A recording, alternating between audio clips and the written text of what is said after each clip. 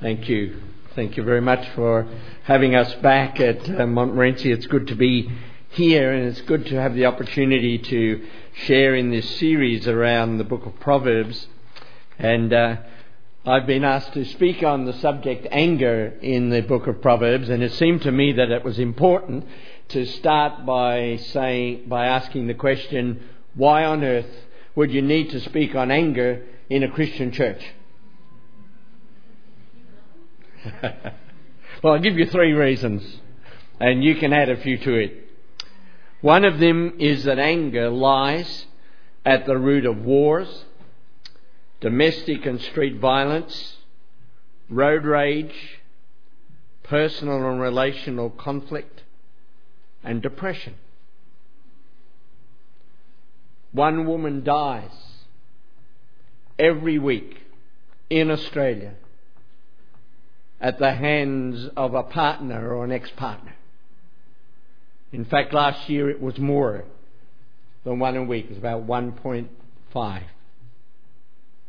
Every 3.5 minutes across Australia, the police are called out to a domestic violence event where an angry man has beaten his wife or his children, and sometimes where an angry teenager has beat up on his or her parents. It seems to me that the only crime across Australia that is not currently on the decrease is anger-generated crime. The second good reason why we should be talking about anger is that while anger itself is a neutral and normal emotion, there's only 1 of 4 common ways of dealing with anger that's healthy. You know, there's other common ways like repression. Denying that I am angry doesn't really work. Suppression, being angry but sticking it down inside, that doesn't work either. Expression of anger, when it involves abuse, verbal abuse or physical abuse or emotional abuse, is not healthy either. And we'll talk about the one healthy one a little later on. And then the third reason is that the Scripture warns us against the destructive power of anger. It warns us about how much pain and woundedness anger causes for both the angry person and the person at the other end of that anger. I heard that your speaker took you back when they were talking about pride, took you back to the Garden of Eden. If I took you back to the Garden of Eden and asked you what was the first negative emotion mentioned in the Garden of Eden, what would you say it was? It was fear. It was fear. When Adam sinned and God came walking in the garden, Adam and Eve had sinned. They hid from God. And when God asked them why they were hiding, they said, "We are naked and we are afraid." Psychologists tell us today that anger is not a primary emotion, it's a secondary emotion, and it rises out of fear. Now, we have a medical word that we use for fear these days because we're much more civilized, and we use the word anxiety. So it's quite okay to suffer with anxiety. But really what we're talking about is fear, and fear was the first negative emotion described in the Scriptures. A little later on, Cain kills Abel out of anger. Anger rises out of fear. Let me ask you another question. What's the opposite in the Bible? What is the word that is used as the opposite to fear? Well, it's the word love. Perfect love casts out fear. The opposite to fear is love. What would you say then is the opposite to anger?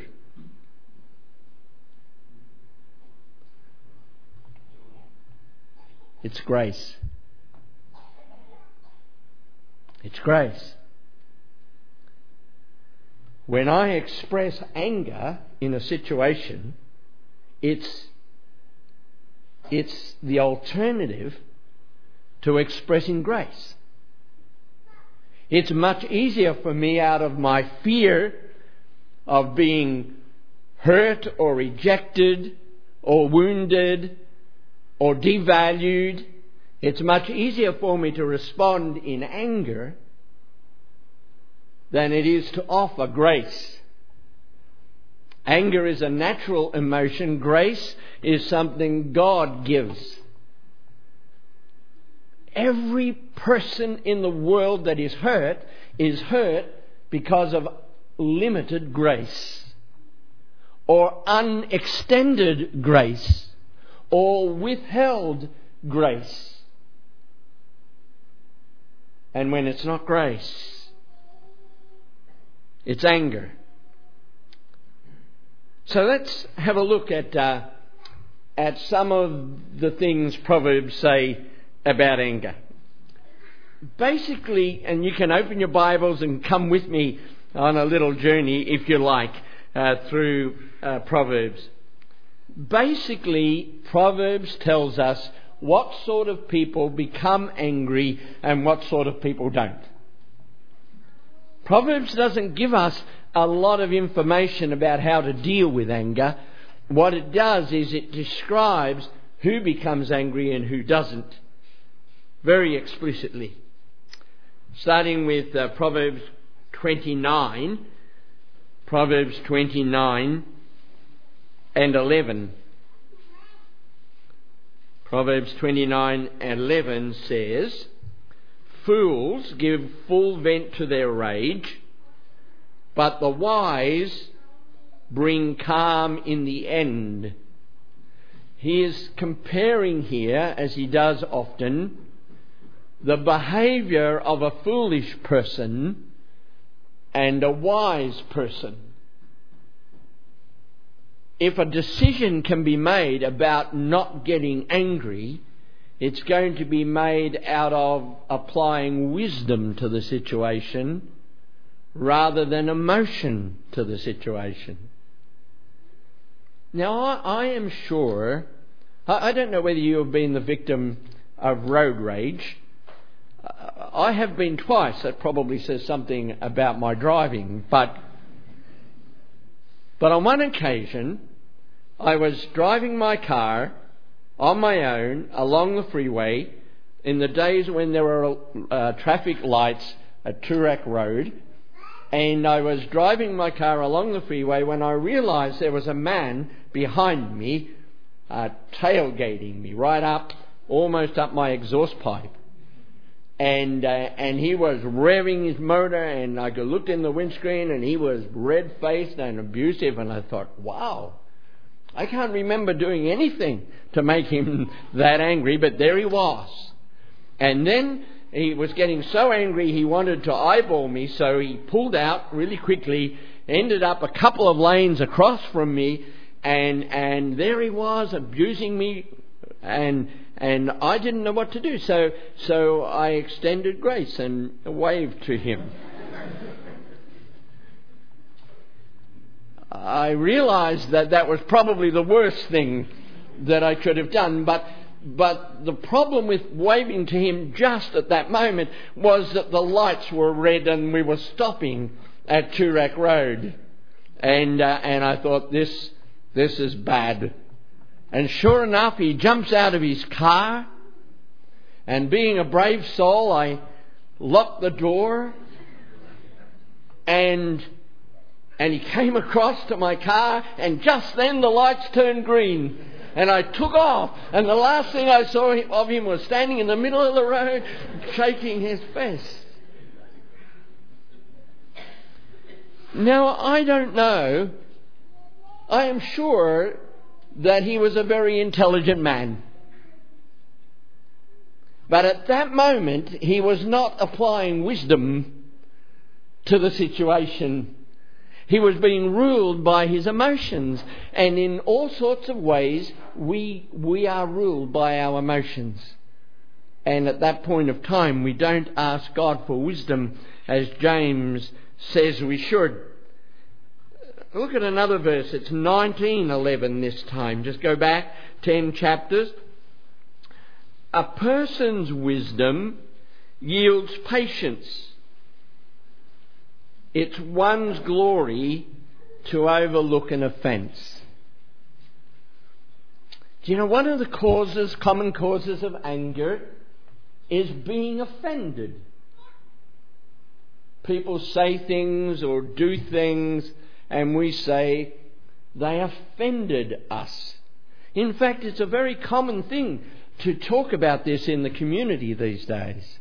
When we talk about what is politically correct to say in certain situations, because if you use certain words, you will offend somebody. In fact, I heard a speaker from Canada telling us that in Canada, where the same-sex marriage law has been now for more than 20 years, that sometimes a gay couple will come to a church and they will hear a verse in the Scripture that they think condemns homosexuality, and they can go to the authorities and say, we were offended by that. And I want to tell you that the speaker said that if that happens, the authorities are honour bound to go to that minister's house, go through his computer, go through his library, and then decide whether they will charge him because someone was offended. And if they charge him and he is found to be guilty, he will pay a fine of something like $5,000, and it will cost nearly that much also to defend the case if he chooses to do so. We live in a society that gets very easily offended.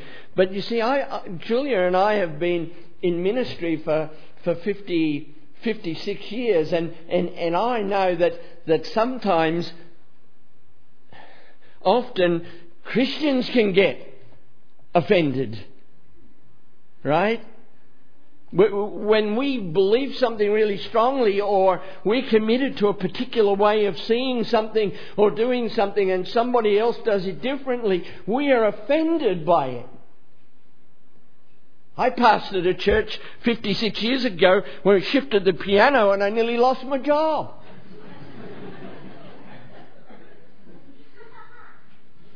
That's right.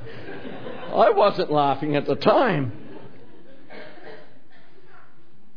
People can be offended very simply. And this proverb says that a person's wisdom yields patience.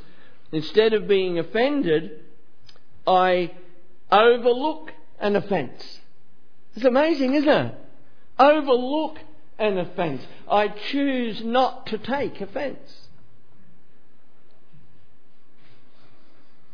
And then I want you to turn with me to Proverbs 15:1. Proverbs 15:1. Again, we learn about the two types of people, the one who avoids anger and the one who causes anger.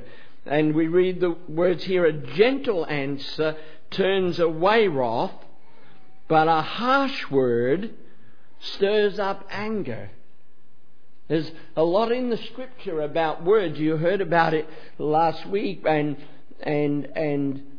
soft words and gentle words are often talked about as being positive things. Doesn't mean that they're not very frank words and not very honest words. They are. Sometimes you have to speak the truth. Sometimes the truth has to be told.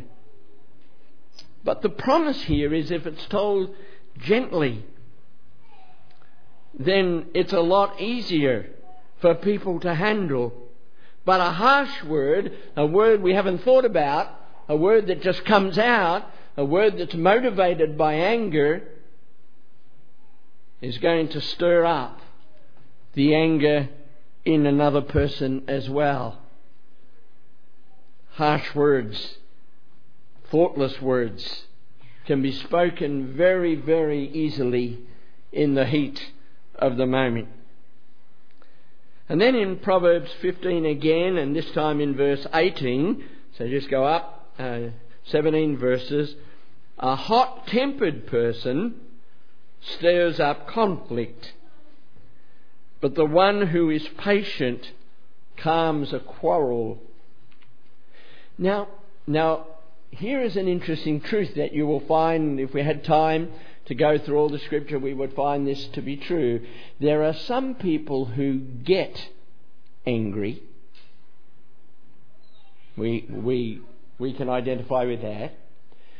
There are other people who are angry. It is appropriate sometimes to describe a person as an angry person. We see their whole disposition is influenced, is angry. They look at life in an angry manner. They react in an angry manner. Now, I'm not saying that the angry person isn't angry without justification. I lived the first 17 years of my life, or from 5 years of age to 17 years of age, absolutely possessed by anger. Somebody could say one word to me and I'd be in a fight. I had more fights in the Leongatha High School, I'm sure, than any other student in its entire history. And that's not an idle claim. You know why? If you were caught having a fight in the Leongatha High School, the siren would blow, and the whole school would be called up out of their sporting activity around the tennis courts, and the two protagonists would have their gloves put on, and you would have to box on the tennis court, and all the school would be there, and they would hate you because you had just wrecked their playtime. I may have been the most hated kid at school for that reason. Why was I angry? I was angry because as a 5-year-old and a 6-year-old I was abused 2 or 3 times a week by a school teacher, sexually abused. That's why I was angry. Nobody is going to tell me I wasn't justifiably angry. Nobody is going to say that it is not right to be angry because you're abused. But it is not right for anger to so possess you that you begin to destroy and damage the lives of others. And there are angry people around in the world who have got every reason in the world to be angry, but it doesn't mean that anger will not destroy them and destroy others. And there are ways of dealing with anger, or one healthy way, and I'm going to tell you that at the end, but I just want to keep saying to you that anger can be a justifiable thing, but it doesn't justify hurting and destroying others. Come with me now to chapter 16 and verse 32, Proverbs 16 and verse 32, and here we read, "Better a patient person than a warrior, one with self-control than one who takes a city." Warriors down through history are venerated as heroes. Warriors win wars and liberate nations.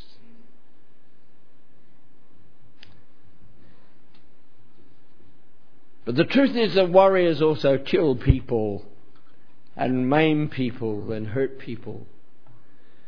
And in Proverbs we read that a patient person who resolves conflict in a non-warrior fashion, a person who exercises self-control, is more impactful than one who takes a city. You can win an argument, brothers and sisters. You just have to raise your voice a little bit, go red in the face, use a harsh word or two, and possibly the person you're arguing with will back off, and you'll go away and you will think you've won the argument, but you've lost. You've lost an aspect of that relationship. Better is the patient person than the warrior, one with self-control, the one who takes the city. And then come again with me to 22, chapter 22 and verse 24, Proverbs 22:24. Do not make friends with a hot-tempered person. Do not associate with one that is easily angered. That's an interesting proverb. It's sort of instructing us to choose our friends appropriately. And we're going to talk about that next week, friendship. But it's an interesting verse, isn't it? Because sometimes the people that we minister to are angry people. And it's right that we should be there. It's right that we should be extending grace. But this proverb is about, if you're choosing someone to share your life with, to share your journey with, then choosing an angry person may be a very unwise thing to do. And in 14, go back to Proverbs 14 and verse 29. Whoever is patient has great understanding, but one who is quick-tempered displays folly. I'm not sure what to make of the term quick-tempered. We do talk about people who have short fuses, don't we, today? He's got a short fuse, Just be gentle with him. Or we hear of people who say, when it comes to so-and-so, you just have to walk on eggshells all the time. I guess that's what it means by quick-tempered. But I'm not quite sure whether that's a personality trait or an inappropriate coping mechanism. And they're different. My anger was a coping mechanism. It was used to keep from getting hurt again. Sometimes the short fuse person, the angry person, may in fact be using anger as a coping mechanism. And if they are, that's fine for them, but it's not fine for anybody else. It's painful and hurtful, and there are much better protective mechanisms than that. So, just wrapping up here a little bit, I wanted to say there are two key verses about anger in the book of Proverbs. Two key verses. One is in 17:27. 17:27, if you want to look it up. And it says this: one who restrains his or her words has knowledge, and he or she who has a cool spirit, cool, I like that, is a person of understanding.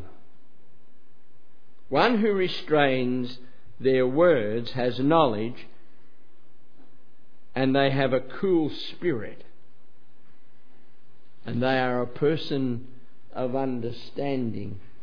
It's interesting here that the concept of knowledge, what sort of knowledge enables you to control quick temper? Well, I want to suggest to you it's the knowledge of grace. It's the knowledge of Christ. It's the knowledge of redemption. It's the knowledge of being set free. It's the knowledge of being made whole. It's the knowledge of the holy.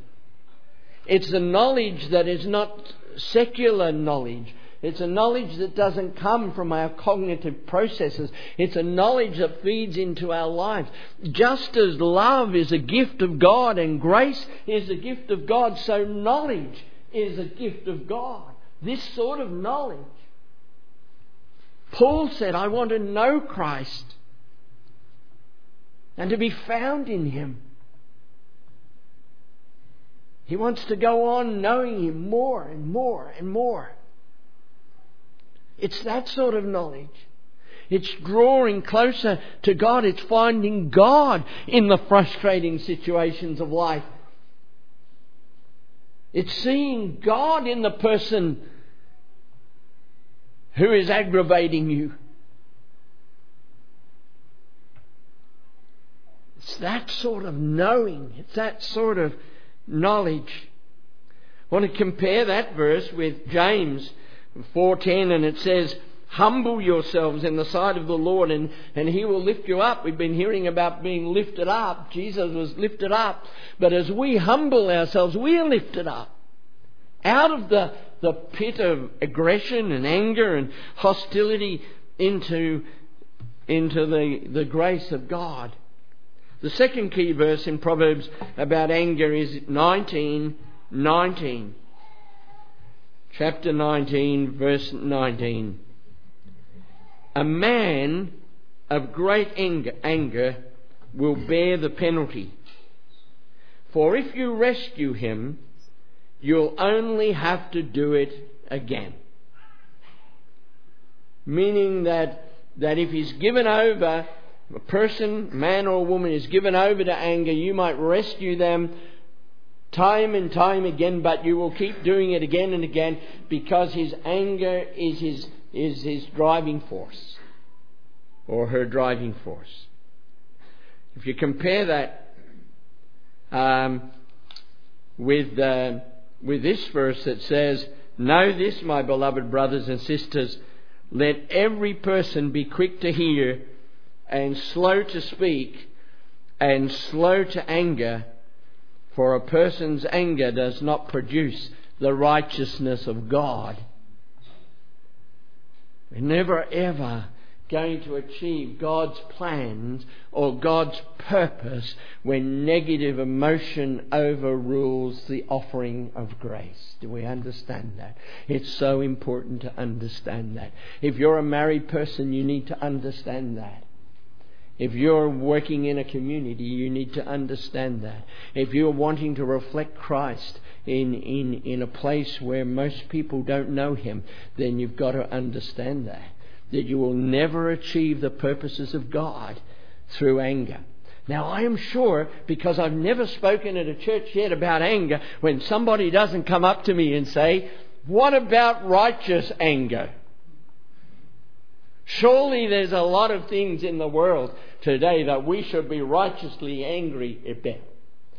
Well, I understand what you mean, but before we sort of talk about it, let me tell you that the word in the Greek word that is translated righteous indignation in the Bible means literally to love and hate at the same time. Now, if you can do that, then you're being righteously angry. But the possibility is that no human being, no person other than God can actually do that. Because you see, there's only one thing that God hates: sin. And among all the other things that He loves is the sin. And so He demonstrated on the cross that He could hate sin with the deepest hatred that you could possibly imagine, and yet He loves the sinner with the most amazing love that you could ever imagine in your own mind. And He does it all at the same time. I am known as a microphone wrecker, but this is the first time I've wrecked a pulpit. So do you hear you're hearing my point here? That I think if we want to justify our anger by using the word righteous anger, then we need to be careful that we are hating sin at that moment, but loving the sinner with a deeper love than can be described by words. I am not sure that I am capable of righteous indignation, but I know that God will give me the capacity, if I ask Him for it, to love the unlovely. So a question remains that Proverbs doesn't actually answer, and the question is, how then will we deal? How should we deal with the anger described in the book of Proverbs? Well, I want to give you 4 things, and if you want to, you can write these down, because you need to reflect on them. It's not just enough hearing them from me today. You need to go home, and over a period of time, you need to reflect on these words. Because some of us may need to apply them to ourselves, and others of them will find them very useful if we are counselling or helping others. Often children, often teenagers express a great deal of anger. How would you help them? How would you help members of your own family who are angry? So here are 4 things, and as I say, if you want to write them down, that's good. Firstly, number 1, recognise that anger is always destructive. Now, what I mean by that, it is destructive if you express it in a destructive manner, like verbally or physically. It's destructive to the person at the other end of that. But it's destructive to you if you internalise it and suppress it and push it down. Then you pay the price. When I said anger lies at the root of depression, one of the first questions we ask somebody who is depressed is, who are you mad at?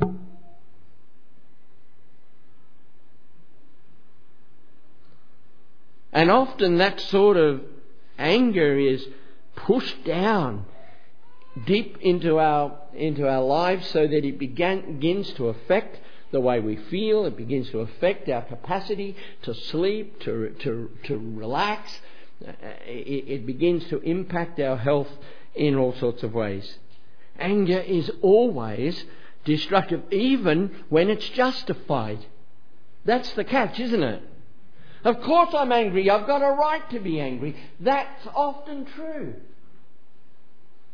But it doesn't stop that anger from being destructive. And then the second thing to do is to ask the question, where does this anger come from? Where does it come from? Is it, as I said before, the result of a very deep hurt, and I've now used my anger as a protective mechanism? Is that where it comes from? Is it just that I don't exercise self-control, that I've found it's easier to be angry than it is to be patient? Just try to identify where that is. Do some honest seeking about that. Get someone you love to talk to you about that and give you some insights from their perspective. Whatever it takes, ask the question, where does anger come from? And then thirdly, deal with the cause of your anger. For me, I had to go to God. I had to recognise that even though my anger was justified, I needed to recognise that through my anger I was hurting others, and I needed to confess that and seek God's forgiveness for that. If you hurt your husband or your wife by your anger, then you need to go to God and confess that as a sin to God. And then you need to go to your wife or your husband and confess it to them and ask them to forgive you. You mustn't take it for granted that they've lived with you for 40 years and they will always forgive you for it, whether you ask or not. You don't know how many times you've driven a nail into their hearts by the words that you say, and you need to come and say, I'm sorry. I'm sorry. I know better than that. I could have done better than that. But I could have dealt with my anger before. And I come to say, I'm sorry. That's the first thing. And the second thing is, if there are people in my life, in my past, that I have not forgiven, that will be a source of anger. And I need to go back and say, Lord, help me forgive those who have wounded me in the past. The huge task that faces Australia right now is to help all these middle-aged and older men and women who were abused 40 years ago, 50 years ago, to deal with the anger that drives some of them to suicide, that's broken relationships. Someone has to say what the answer is. And the answer is when I understand that God forgave me when I was unworthy, and I need to learn how to forgive those who are unworthy of forgiveness. God didn't even wait for me to say I was sorry. He forgave me through the cross, and then He invited me to come and say I was sorry.